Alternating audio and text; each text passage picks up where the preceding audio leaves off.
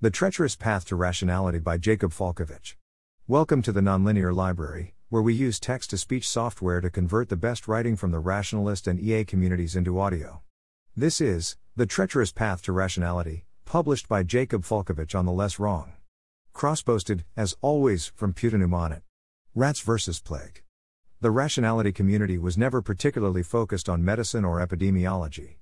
And yet, we basically got everything about COVID-19 right and did so months ahead of the majority of government officials, journalists, and supposed experts.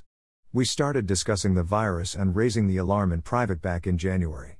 By late February, as American health officials were almost unanimously downplaying the threat, we wrote posts on taking the disease seriously, buying masks, and preparing for quarantine.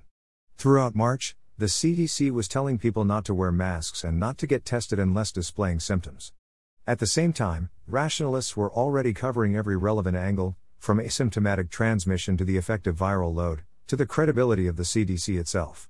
As despair and confusion reigned everywhere into the summer, rationalists built online dashboards modeling nationwide responses and personal activity risk to let both governments and individuals make informed decisions. This remarkable success did not go unnoticed. Before he threatened to dox Scott Alexander and triggered a shitstorm, New York Times reporter Cade Metz interviewed me and other rationalists mostly about how we were ahead of the curve on COVID and what others can learn from us. I told him that rationality has a simple message: people can use explicit reason to figure things out, but they rarely do. If rationalists led the way in covering COVID-19, Vox brought up the rear. Rationalists have been working to promote the application of explicit reason, to raise the sanity waterline as it were, but with limited success. I wrote recently about success stories of rationalist improvement, but I don't think it inspired a rush to less wrong. This post is in a way a response to my previous one. It's about the obstacles preventing people from training and succeeding in the use of explicit reason, impediments I faced myself and saw others stumble over or turn back from. This post is a lot less sanguine about the sanity waterline's prospects. The path. I recently chatted with Spencer Greenberg about teaching rationality. Spencer regularly publishes articles like 7 questions for deciding whether to trust your gut or 3 types of binary thinking you fall for. Reading him, you'd think that the main obstacle to pure reason ruling the land is lack of intellectual listicles on ways to overcome bias. But we've been developing written and in-person curricula for improving your ability to reason for more than a decade. Spencer's work is contributing to those curricula, an important task. And yet, I don't think that people's main failure point is in procuring educational material.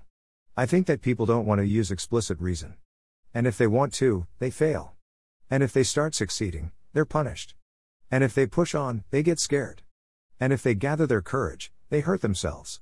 And if they make it to the other side, their lives enriched and empowered by reason, they will forget the hard path they walked and will wonder incredulously why everyone else doesn't try using reason for themselves. This post is about that hard path. The map is not the territory. Alternatives to reason. What do I mean by explicit reason? I don't refer merely to System 2, the brain's slow, sequential, analytical, fully conscious, and effortful mode of cognition. I refer to the informed application of this type of thinking. Gathering data with real effort to find out, crunching the numbers with a grasp of the math, modeling the world with testable predictions, reflection on your thinking with an awareness of biases. Reason requires good inputs and a lot of effort. The 2 main alternatives to explicit reason are intuition and social cognition. Intuition, sometimes referred to as System 1, is the way your brain produces fast and automatic answers that you can't explain. It's how you catch a ball in flight, or get a person's vibe. It's how you tell at a glance the average length of the lines in the picture below but not the sum of their lengths. It's what makes you fall for the laundry list of heuristics and biases that were the focus of less wrong rationality in the early days. Our intuition is shaped mostly by evolution and early childhood experiences. Social cognition is the set of ideas, beliefs, and behaviors we employ to fit into, gain status in, or signal to groups of people. It's often intuitive, but it also makes you ignore your intuition about line lengths and follow the crowd in conformity experiments. It's often unconscious, the memes a person believes, or believes that they believe, for political expediency often just seem unquestionably true from the inside, even as they change and flow with the tides of group opinion. Social cognition has been the main focus of rationality in recent years, especially since the publication of The Elephant in the Brain. Social cognition is shaped by the people around you, the media you consume, especially when consumed with other people, the prevailing norms. Rationalists got COVID right by using explicit reason. We thought probabilistically, and so took the pandemic seriously when it was merely possible, not yet certain. We did the math on exponential growth. We read research papers ourselves, trusting that science is a matter of legible knowledge and not the secret language of elevated experts in lab coats. We notice that what is fashionable to say about COVID doesn't track well with what is useful to model and predict COVID. On February 28, famous nudger Cass Sunstein told everyone that the reason they're more scared about COVID than they have any reason to be is the cognitive bias of probability neglect. He talked at length about university experiments with electric shocks and gambles, but neglected to calculate any actual probabilities regarding COVID. While Sunstein was talking about the failures of intuition, he failed entirely due to social cognition. When the article was written, prepping for COVID was associated with low-status China-hating reactionaries. The social role of progressive academics writing in progressive media was to mock them, and the good professor obliged. In February, people like Sunstein mocked people for worrying about COVID in general. In March, they mocked them for buying masks. In April, they mocked them for hydroxychloroquine. In May, for going to the beach. In June, for not wearing masks. When someone's view of COVID is shaped mostly by how their tribe mocks the outgroup, that's social cognition. Underperformance swamp. The reason that intuition and social cognition are so commonly relied on is that they often work. Doing simply what feels right is usually good enough in every domain you either trained for, like playing basketball, or evolved for, like recoiling from snakes. Doing what is normal and fashionable among your peers is good enough in every domain your culture has mastered over time, like cooking techniques.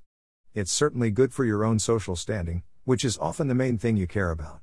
Explicit rationality outperformed both on COVID because responding to a pandemic in the information age is a very unusual case. It's novel and complex, long on available data and short on trustworthy analysis, abutting on many spheres of life without being adequately addressed by any one of them. In most other areas, reason does not have such an inherent advantage.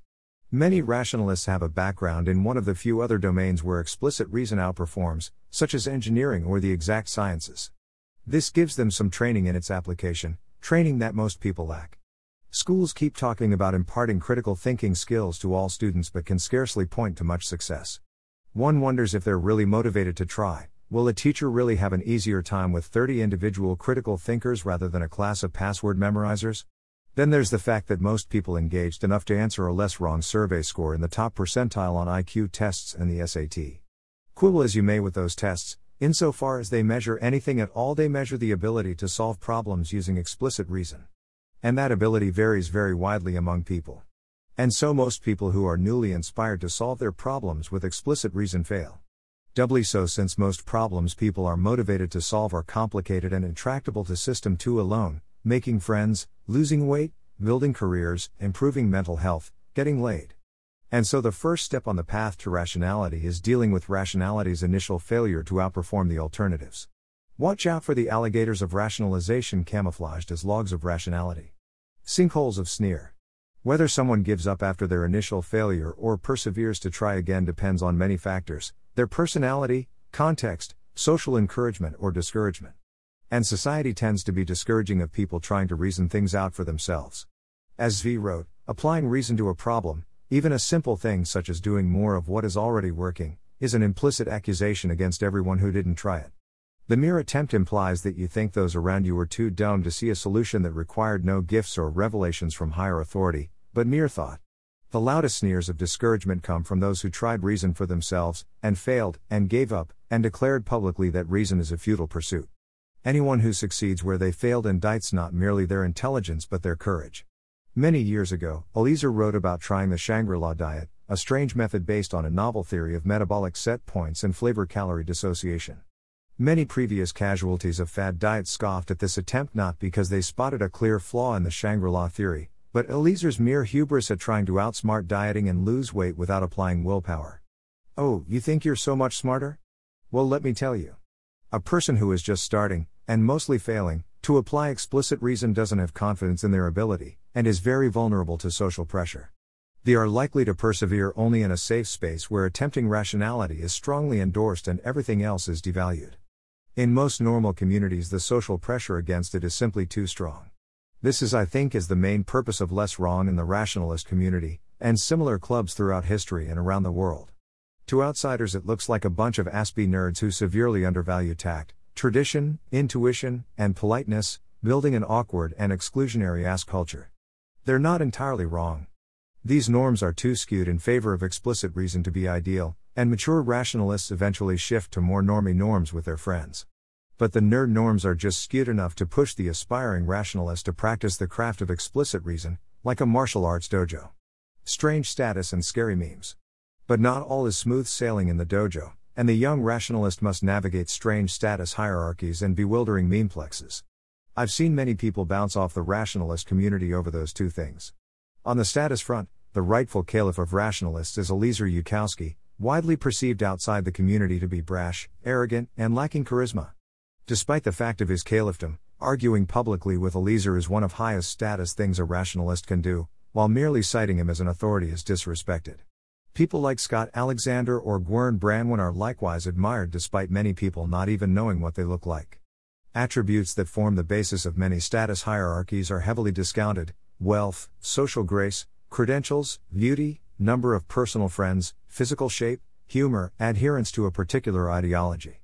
Instead, respect often flows from disreputable hobbies such as blogging. I think that people often don't realize that their discomfort with rationalists comes down to this. Every person cares deeply and instinctively about respect and their standing in a community. They are distressed by status hierarchies they don't know how to navigate. And I'm not even mentioning the strange sexual dynamics. And if that wasn't enough, rationalists believe some really strange things. The sentence AI may kill all humans in the next decade, but we could live forever if we outsmart it, or freeze our brains is enough to send most people packing. But even less outlandish ideas cause trouble. The creator of Rationality's most famous infohazard observed that any idea can be an infohazard to someone who derives utility or status from lying about it. Any idea can be hazardous to someone who lacks a solid epistemology to integrate it with. In June, a young woman filled out my Hangout form, curious to learn more about rationality. She's bright, scrupulously honest, and takes ideas very seriously, motivated to figure out how the world really works so that she can make it better. We spent hours and hours discussing every topic under the sun. I really liked her, and saw much to admire. And then, 3 months later, she told me that she doesn't want to spend time with me or any rationalists anymore because she picked up from us beliefs that cause her serious distress and anxiety. This made me very sad, also perplexed, since the specific ideas she mentioned seem quite benign to me. One is that IQ is real, in the sense that people differ in cognitive potential in a way that is hard to change as adults and that affects their potential to succeed in certain fields. Another is that most discourse in politics and the culture war can be better understood as signaling, a way for people to gain acceptance and status in various tribes, than as behavior directly driven by an ideology. Hypocrisy is not an unusually damning charge, but the human default. To me, these beliefs are entirely compatible with a normal life, a normal job, a wife, 2 guinea pigs, and many non-rationalist friends. At most, they make me stay away from pursuing cutting-edge academic mathematics, since I'm not smart enough, and from engaging political flame wars on Facebook, since I'm smart enough. Most rationalists believe these to some extent, and we don't find it particularly remarkable. But my friend found these ideas destabilizing to her self-esteem, her conception of her friends and communities, even her basic values. It's as if they knocked out the ideological scaffolding of her personal life and replaced it with something strange and unreliable and ominous. I worried that my friend shot right past the long path of rationality and into the valley of disintegration. Valley of disintegration. It has been observed that some young people appear to get worse at living and at thinking straight soon after learning about rationality, biases, etc. We call it the valley of bad rationality. I think that the root cause of this downturn is people losing touch entirely with their intuition and social cognition, replaced by trying to make or justify every single decision with explicit reasoning. This may come from being overconfident in one's reasoning ability after a few early successes, or by anger at all the unreasoned dogma and superstition one has to unlearn. A common symptom of the valley are bucket errors, when beliefs that don't necessarily imply one another are entangled together. Bucket errors can cause extreme distress or make you flinch away from entire topics to protect yourself. I think this may have happened to my young friend. My friend valued her job, and her politically progressive friends and people in general, and making the world a better place. These may have become entangled, for example by thinking that she values her friends because their political activism is rapidly improving the world, or that she cares about people in general because they each have the potential to save the planet if they worked hard.